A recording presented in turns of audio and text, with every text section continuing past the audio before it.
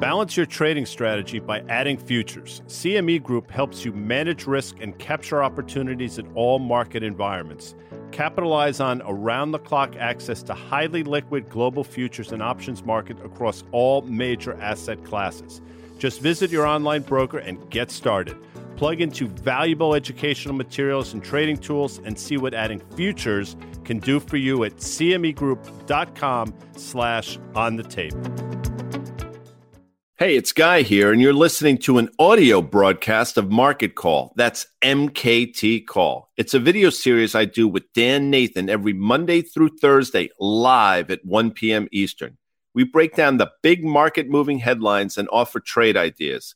Each week, we are joined by Carter Worth of Worth Charting and Liz Young from SoFi for their investment analysis. So check it out, and if you like it, follow at Market Call on Twitter and subscribe to Risk Reversal Media on YouTube so you never miss an episode.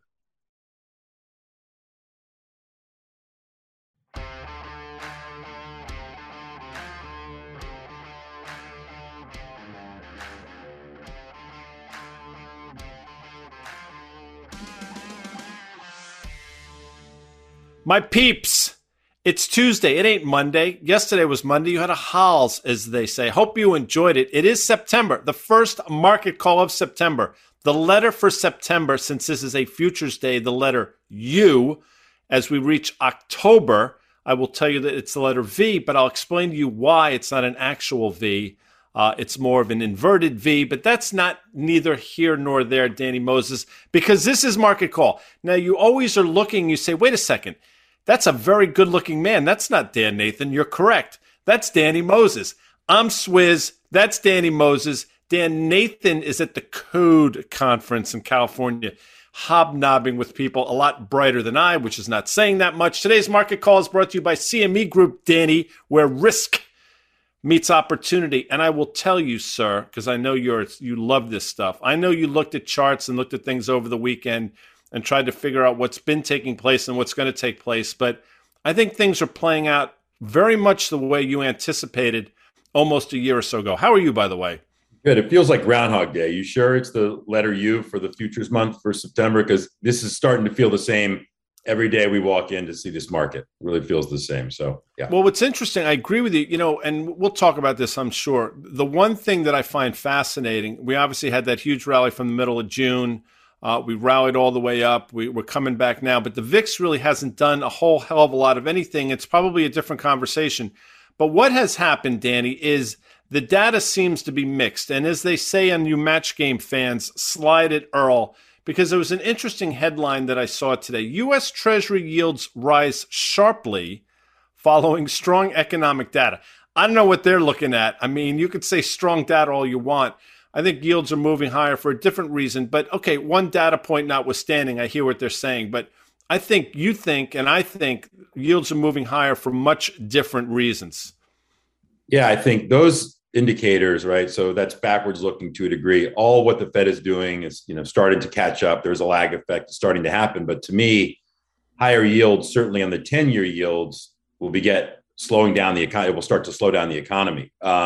We've seen this before. As we approach 3.5% on the 10-year and maybe even close to 4%, we saw what happened the last time that occurred. But I also think, and we talked about this on the Tape podcast, global rates. I mean, look what's going on the British markets, on the 10 on in Germany.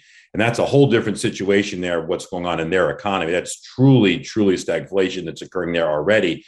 Those are scary things that are happening. And all you're doing is kind of reverting. We're now, I think, 2013 levels approaching over there in Europe, I think, where rates are going. And we're not far behind if we keep shooting higher. So I will tell you that we will start to have declining economic indicators if rates stay at these levels, as things will undoubtedly slow. And I know we're going to talk a little bit about what's happening in high yield and in corporate debt markets, but they're starting to feel the impact there. And again, that's a lag effect of what's going to be on the come, I believe. So yeah, let's do a full screen of this. This is TU1, so September obviously being the U. And this speaks to potentially a pretty significant breakout of levels that we haven't seen in a while. And now, again, you mentioned Europe because I think it's really important to look at. People say, what's the big deal in Europe? As I've mentioned a number of times, Dan, and you can speak to this. Yeah, individually, the countries are not a big deal, but collectively, the Eurozone would be the largest economy in the world by GDP, with some 450 or so million people. And that, to me, is pretty significant. So when you look at it in aggregate, this is a big deal. And central bankers there have to figure out, okay, we're going to raise rates to try to combat inflation, which is out of control, but understanding that raising rates is going to crush an economy that's already being crushed. They don't have a lot of easy decisions there. And I think it's just a window as to what we're looking at potentially here, not as draconian, but I mean, in some ways, we're looking at the same thing here. And, I think it's all kind of where you come from in terms of where rates have been, where they're going. But what's really interesting, and people need to go back and look, is rates were so artificially low because what global banks were doing for so long. This is just kind of normalization of rates. It feels horrible, and the direction is obviously bad, and it's getting steep here. But when you think about rates, never should have been at 50 basis points, 1%, 1.25%. They were all suppressed by global central banks.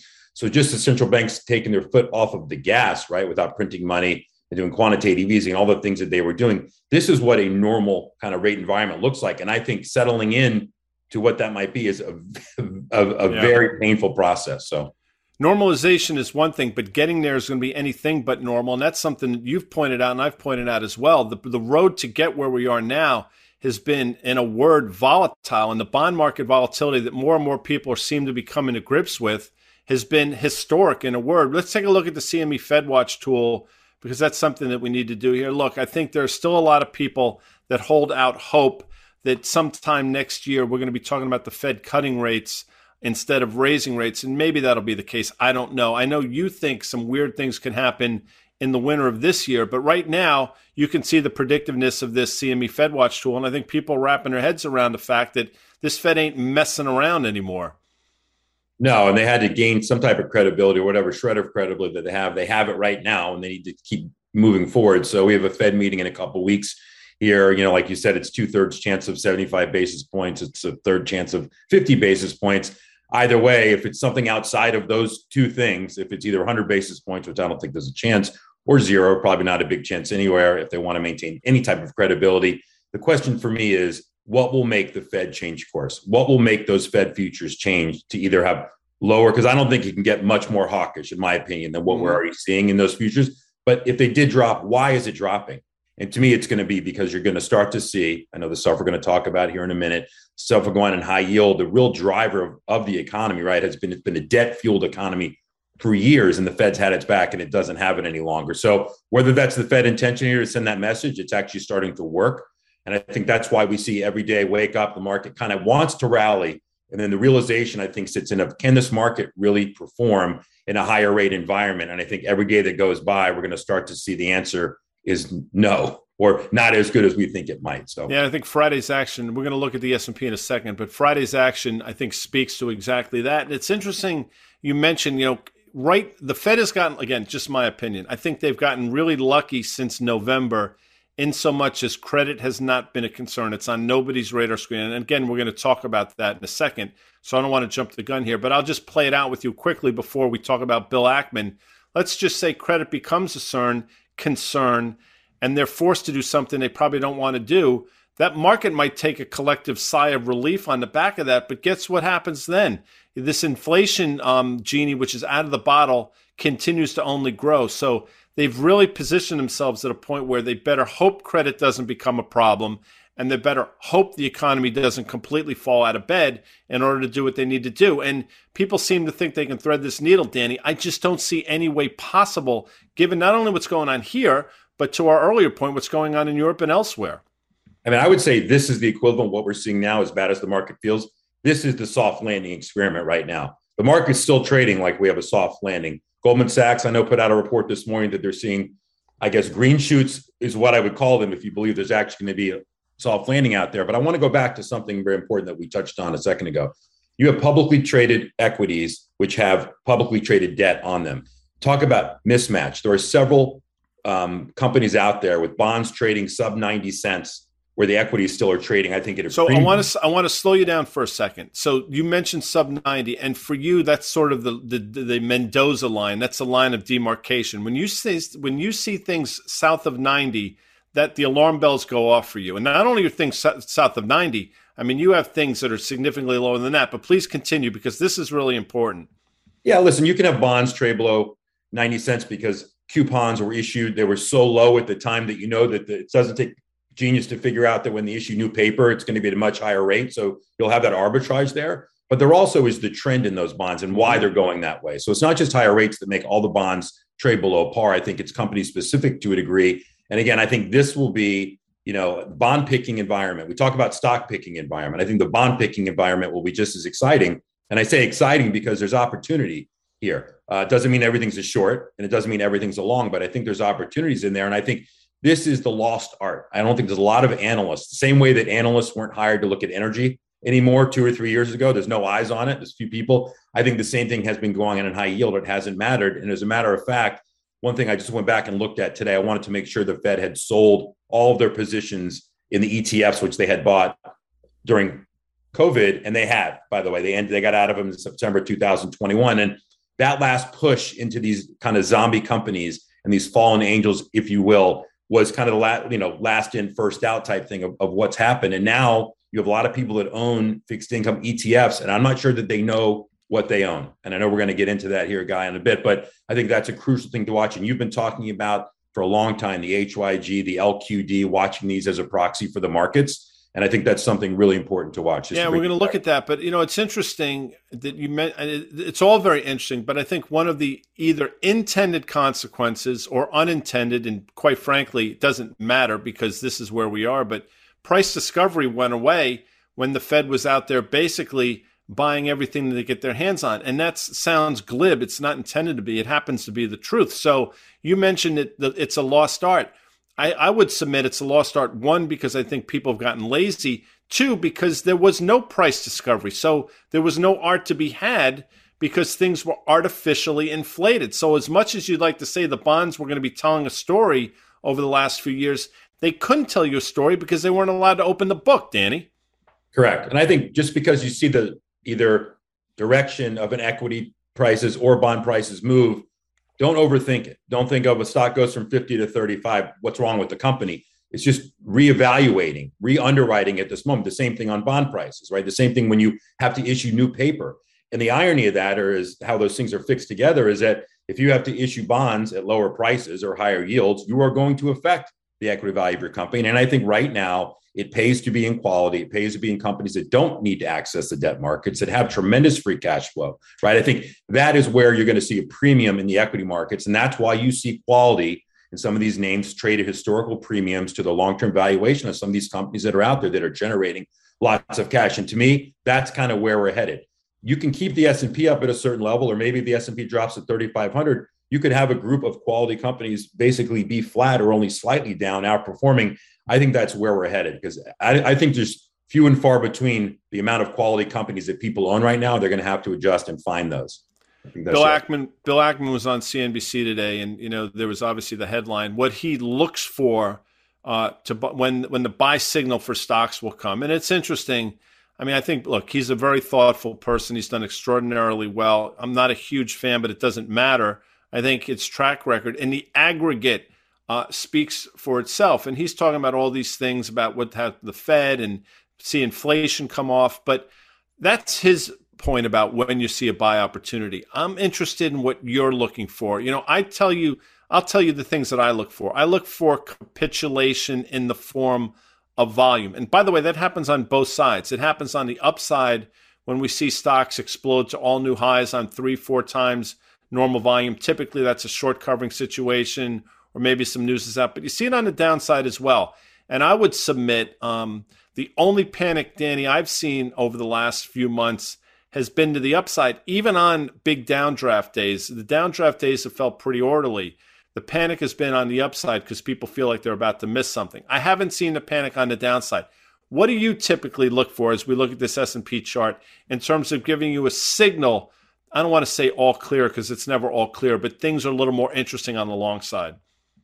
Listen, we're nowhere near capitulation. I think what's going to happen is we're going to see some large funds probably shut down. We're going to see some large losses kind of come out of some of these commodities and all this volatility that's been going on, not just in energy prices, but in rates in general, equities. And so I don't think we're near there yet. And to me, just to focus on Ackman's point that he made, I'll say this again, what would make the Fed kind of change course rather quickly?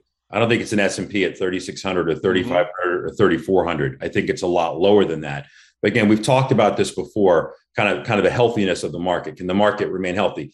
To me, with rates moving up right now, 10-year yields, the market is actually kind of holding in better because I think it wants to believe that this soft landing. Now, if the 10-year yields, we woke up today and they were at 2.3% instead of 3.3%, I would tell you the S&P would be a lot lower because that would be telling me that people have capitulated, that we're going to be in lower growth for longer, right? And that doesn't mean that you can't own certain stocks. But to me, we're kind of between where people are. I mean, as bad as this market has felt for the last few weeks since I guess the high print in mid-August and where we've dropped off 10% or so, Mm-hmm. this market's actually held up fairly well relative to me where rates are going. And so the crisis is going on internationally, the geopolitical risks, they're not getting priced in, Guy. They're just not. And so our earnings numbers, I think, for 2022 are starting to come down. I think they're going to reset in 2023. And I'm expecting as we get into the fourth quarter of this year and into the first quarter of 23, kind of a reset. And maybe we can kind of see, obviously, the end of the rate hike cycle. I think we will see it clearly by then. But then what does it look like and where have earnings gone and what multiple? We'll get into that 6 months from now, but what multiple do you apply to the low number in terms of what earnings might be in 2023? So a lot of this is in real time. And this time of year seasonally tends to be very volatile. People want to protect their gains. Hedge funds are actually outperforming now, I think, for the first time in a long time in general. They want to protect those from a marketing perspective. So I think as far as gross, when we talk about gross in the market, when you add up your longs and your shorts as a hedge fund, historically can be as high as 2-to-1 in terms of leverage, have dropped down to a level now where people are just kind of protecting. So I think we're going to see a lot of volatility here in the next 4 to 6 weeks. I think it's interesting you said that, the S&P trading down to a certain level is not going to trigger this Fed to reverse course. I happen to agree with that. I don't think that their focus right now is on the S&P. I think there's a lot of runway to the downside that they would allow before they would consider changing course. That's different than historically over the last 15 or 20 years, where I think they've been laser focused on the market. What I will say, though, if things start to deteriorate in other places and the consequences, the S&P trades lower, that's when I think they would potentially think about it. But I don't think we're close to that at all yet. The other thing we should look at quickly, and just to amplify your answer, people say, what's the right multiple in this environment? Well, okay, rising rates, check. Slowing growth, check. Europe in a really bad situation, check. China continues to be on lockdown, check. You tell me what the right multiple is in that environment. Now, historically, the market trades around 17 times-ish. I mean, that sort of seems to be the number people agree upon. Who's to say it can't overshoot to the downside? I mean, we spent years above 22. Again, I think things happen on the downside a lot faster, but who's to say we couldn't trade down to a 15 multiple on potentially $210 worth of earnings? And you can start doing that math, Danny. Think about this, just to back up 1 second. So we've had flash crashes in equities. We've had flash crashes in the bond market. We had flash crash in oil when it went to negative $39, right? Everyone kind of remembers that. We have yet to really test, again, the plumbing. I think there will be something that will happen. I'm not going to trade that. I'm not going to try to predict that. But there's so much volatility right now. Listen to what oil does. I mean, it trades in $5 to $10 increments, right? Where bonds go. That's a test. That's a whole nother conversation. But from a confidence factor going into the markets, I think that will unravel as well to a degree, though you're going to have things being tested. And whether that makes the Fed blink because there's no accurate pricing mechanism or volatility escalates so much, they feel like they have to calm the markets. Maybe it's something like that occurs that, calms the market down. But we've seen fits and starts and bits and pieces for the last 5 to 7 years of our plumbing being tested in the financial markets. And the more that the big banks pull back, the more that they have these risk-weighted asset tests that they have to, the more these stress tests occur, the less involved they're going to be and the less willing they're going to be to step in right now to kind of get rid of that volatility. So I think that's also, Guy, just a very underappreciated aspect of what's going on in this market as well. Let's take a look at small caps as measured in futures through the CME future. I mean, this is interesting because, again, I would submit most economically sensitive names. The trajectory lower from November makes sense. Here's my explanation as to why the small caps rallied as much as they did into, to your point, mid-August. I think there were a lot of people out there that misinterpreted what they heard. And they heard in the middle of June, towards the end of June, somehow this Fed was going to pivot, pause, whatever word you want to use. And that's why I think the broader market obviously got on its horse.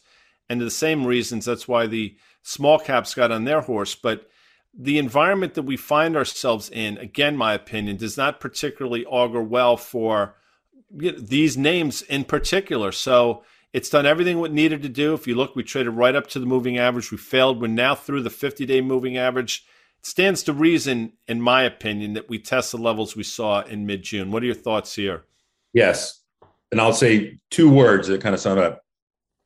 Credit spreads. Yes. Kind of what those trade with. And if you're the smaller cap names, obviously you're dependent on capital markets to a degree, financing to a degree. It gets exacerbated for those companies. So that really, if you were to just put up a chart of credit spreads, right, it would be inverted, obviously, probably to that. So it's all I really need to see. But yeah, and listen, there's not a lot of fund managers. So you have a feast or famine kind of in the hedge fund world. You have these 10, 20, $30 billion macro funds. They can't really get involved in individual stocks in the small and mid-cap range. It's much harder. They're forced to use the S&P futures to balance out their book. They're forced to own some of the large companies to express a trade, right? So I think this all kind of fits into the thesis. And again, we talked about on the tape, it's a jigsaw puzzle that's starting to come together. The pieces, you can start to see the picture, right, of Yuri, whatever picture you want to put together, No Way Out. That would be Kevin Costner, by the way, for you folks out there. No Way Out. Exactly. The great Sean Young. By the way, as we mentioned, she had a great, probably 5-year run.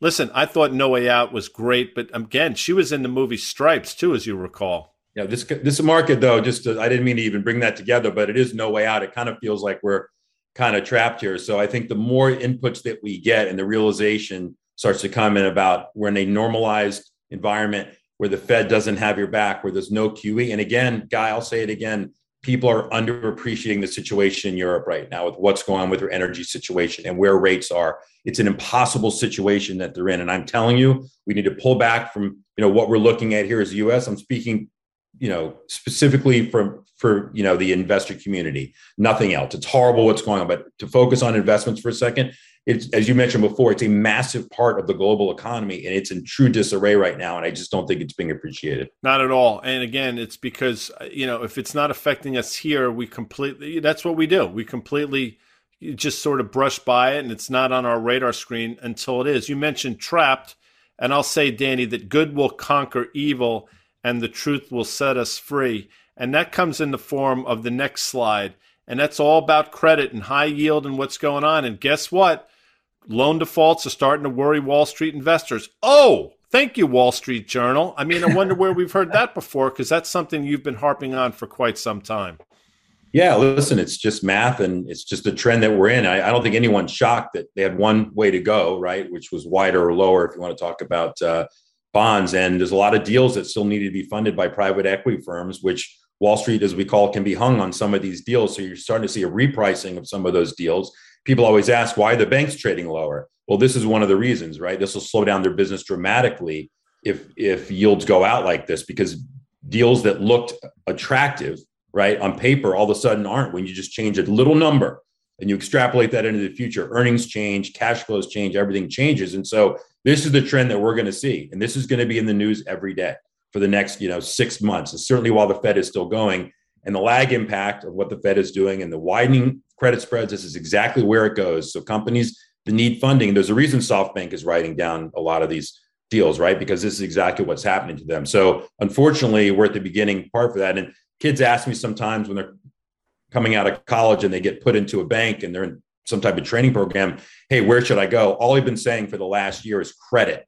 Go into the credit department. I guarantee that they're shorthanded. It's a lost art, and it's going to be the trend now. I know, Guy, you worked at Drexel, for years, maybe not in that department specifically, but you were around it. Mm-hmm. This is going to be a great opportunity, I think, on the long side, actually, long and short side for high yield. But again, it's a lost art, and people maybe don't pay enough attention to a headline like that, Guy, because it doesn't impact them today in the stock market. They're going to start to, and we have two charts that illustrate this exactly. And this is something we've been talking about on Market Call and on the tape. The first one is the HYG short term. And so you see where we traded down to in June.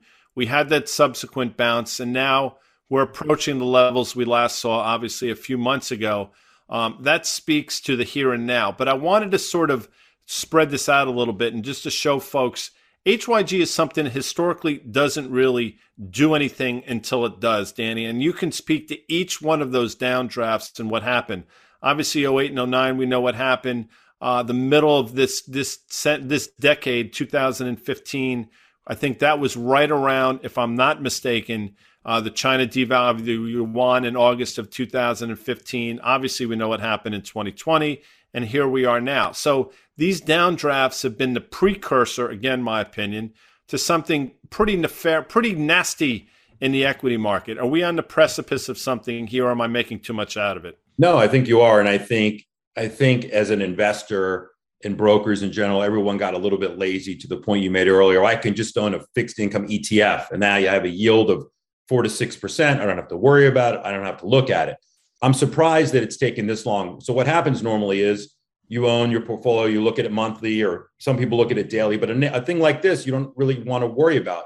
And all of a sudden you have $50,000, $100,000 in one of these fixed income ETFs, and all of a sudden it's down to $88,000. And you're like, wait a second. I thought this was, quote, safe. What happened here? And then when you start to peel it back, it can become self-fulfilling. And I think this goes back to inflows versus outflows. It's that simple, right? It's just math. And so outflows can beget outflows because that forces the pricing, obviously, to deteriorate on some of the underlying bonds. And what you're going to see is, and what we've seen a few times, but kind of head fakes of the last 5 to 7 years, we've gotten to this point, as you can see on the chart from various times, and it hasn't fulfilled its way down. Well, the difference in this chart and everything else is the Fed had your back in every one of those other charts, and now they don't. And so what you're seeing is take the time, even if you're not involved in these things, to look at the HYG and the LQD and all the JNK and all this other crap, and start to look at the underlying components of it. You'll see some energy companies in there which have traded better in terms of high yield, telecom, et cetera. And then you're going to start to see some companies which are, they're orphans,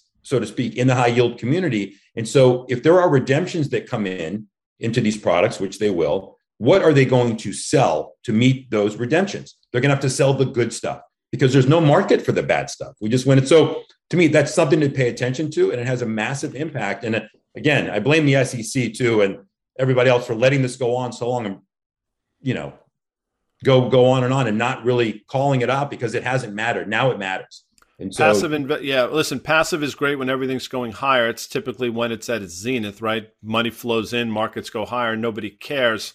My concern all along has been when passive becomes active, it ain't going to be active on the way up. And, again, I'm not suggesting we're there or we're on the precipice, but it's just something to keep in mind. And Danny nor I are telling you to trade HYG or LQD. That's not our point, but you should absolutely have it up on your screen to sort of get an understanding of what the market's looking at. To me, there is as important an indicator as the volatility index is, and it's just something to have up there. Energy, Danny, this is one it's befuddled. I thought I really had this figured out, and for a long time I was looking like a genius. Well, recently it hasn't really worked out that way. Now we're seeing that energy trading stressed by margin calls of $1.5 trillion with a T. I mean, these are significant numbers. I mean, and this is going on right in front of our faces, and now people are starting to take notice. This is what I'm talking about. It doesn't necessarily have to do with the price of the energy underlying it. It has to do with the ability for the utilities and industrials to be able to deal with this in the markets. And so you saw Finland come in with a huge bailout this morning. Obviously, I think they came in with Sweden. I'm not sure exactly. Came in with a bailout, huge number. Germany's already talking about it. And I think the rationing, this is where I think it's being underappreciated, that has to occur from all these large corporations that manufacture in Europe. They're going to be rolling blackouts going on. We think it's bad in California during a heat wave at various times. I mean, mark that times 5 or 10 of what may be occurring here. But government bailouts are now occurring in advance of what they know is coming, which is the inability of these utilities to make good with the promise on the forward contracts. They're going to buy this power. Putin is now saying basically he's not going to ship anything through Nord Stream 1 at this point, which effectively holds the entire continent hostage to this. So, like I said before, they're doing this in anticipation of that occurring, which is happening now. But again, something to pay attention to. And I really hope it doesn't get to the point that it seems like it's going to in the riots in the street and things like that. I really hope it doesn't come to that. But again, pull your head out of the sand here and really pay attention to what's happening across the globe. Well, I mean, the chess match suggests that, if that is in fact the case, if Europe is threatened by this and faces this, there's going to be a push to say, you know what, give the man what he wants in the form of Ukraine. And that's the chip, right? And that could sort of assuage some of the concerns. All right, we'll acquiesce, you get Ukraine, turn the freaking gas back on. And then what's his next step? I mean, if you really want to play this out, you could sort of see it going that way. It's not for this conversation. Let's put up a TI chart real quick. Obviously, crude futures, very interesting. And we find ourselves huge support level here. Again, I think you know what I believe. I think higher, but the price action suggests anything but. I will tell you, though, that I think OPEC has basically told folks that we don't want the price to go much lower from here, and we'll do what's necessary to keep it here or make it go higher. I think that's something to keep in mind. I think the sell-off in crude, Danny, has been on the notion that the globe is slowing down, which is true. The problem with that argument or thesis is demand hasn't slowed down yet, and I don't think the market's taking that into consideration. We'll see. Thoughts? Yeah, we're seeing demand slow in China. Obviously, they have their own issues. You're forecasting demand destruction in Europe from what I just went over about rationing. You'll have to obviously use less power in general. So it's a little bit of that. And I think, the markets that have been the most accurate have been everything but the equity markets, kind of portending what's going to happen, both with rates potentially and now with energy and commodities. And so we are at an inflection point. It doesn't take a genius to see that just looking at that chart here. I think you can still own energy stocks, Guy, if that's kind of where we're going, considering where they still trade. If oil drops below $70 or $65, you can bet that it was a demand destruction issue that it actually did that for sure. But again, I still think it's an under-owned industry as far as the sector goes, for stocks. But again, that's your biggest input on how you can value these companies. And so that just adds another layer of volatility to people where they're going to put their money. And so that chart doesn't look good. I'll be honest with you. I think it could trade down to $75 or $80. Yeah. I don't see it going much lower than that with all the geopolitical risk that's kind of out there that I think is underappreciated. Yeah, it certainly feels that way. The dollars, it's interesting. Everything sort of takes its cues from the dollar, and the move in the dollar over the last, predictable to a certain point, has been nothing short of astonishing. I mean, we're talking about the dollar. We have levels we haven't seen in decades in terms of the crosses with some currency. And listen, for the consumer here in the United States, to a certain extent, that offsets inflation problems. Okay, obviously you have more buying power when the dollar's higher. But I will tell you, in terms of global economies, the huge impact it has on emerging markets and certain things is devastating a stronger dollar, and it shows no sign of slowing down, Danny. Yeah, I was just going to say the emerging markets really get the brunt of that right there, and most of the financial crises that you see over the course of time started or either were read into by something happening in a currency like this, in a currency trade. And this is a runaway train here with the dollar, and it's not good. And you think about Europe's ability to buy our goods from us, given what's going on, and then the dollar doing that, it makes it that much harder, obviously. And then that has a direct impact, obviously, on oil prices, gold prices, and so forth. So that is everything right there, Guy. Again, it's another thing that I think that's where your geopolitical kind of risk is hiding a little bit there. People hiding basically in the dollar here. And maybe when the Fed does take their foot off the pedal, it starts to drop a little bit. But I think that may be a false signal to the markets in terms of to go buy the markets because the dollar is just dropping off. That level is still very high on an absolute basis, right? So I can't see exactly where that is, but we're over 108, I believe, correct? 110, I think we got to. It's amazing. You just mentioned gold. Let's take a look at it because you and I share similar beliefs here. And obviously my dogma's getting in the way, but this can't get out of its own way. And again, people say, wait, we're in the most inflationary environment we've been in almost 50 years. What's the problem with gold? The problem is, in my opinion, the Fed is trying to combat that. So yes, we're in an inflationary environment. If it was unchecked by the Fed, gold would be significantly higher. The fact that they're trying to combat it is what's keeping a lid on things. But to me, this is one of those pressure cookers. It's only a matter of time before the top blows off. Am I out of my mind? No, maybe we shouldn't be on together because I agree with everything that you're saying. There's no counterpoint here. So listen, that's one of the, as bad as that chart looks, it's probably one of the best performing assets in the market this year, right? If not one of the top ones. And so, yeah, I have no problem owning it. Could drop a little bit more, but you're right. I mean, it's a powder keg, and I think it will work. And so you're right. It didn't work in this inflationary environment, or it has not yet. But guess where it's going to work? It's going to work when the Fed does take their foot off the pedal, or God forbid, a lot of this geopolitical stuff that's happening really gets worse. I mean, gold only has one direction to go, and that's higher. And I still think it's very underowned by the investment community. And I think it could be one of the next big places to kind of make it move higher. So no, I'm buying on the dips here. I know it doesn't act great, but I think for patient investors, I think it's a great place to hide right now for sure. You're a great person to do market call with. I love the fact that you are Johnny on the spot. You jump in like this when Dan Nathan goes. Dan's out there with Kara Swisher, rubbing elbows with all the elites as I sit here in rainy Morristown, New Jersey, preparing to go to New York City for CNBC's Fast Money, 5 p.m. each night. Danny is familiar with that show. He's on it often. He does a great job. I want to thank Danny Moses because not only are you brilliant, you're extraordinarily handsome. Love you to death, as you know. I want to thank our sponsor, CME Group, Danny, where risk meets opportunity. We're powered by Open Exchange. If you enjoyed the show, like us, send us a note like you do. Send Amanda Diaz an email. She loves reading it. Dan and I will be back tomorrow, which is Wednesday, with Carter Braxtonworth of Worth Charting and Tom Sosnoff of Tasty Trade. As I like to say now for my outros, I'm 5,000. Guy, thank you.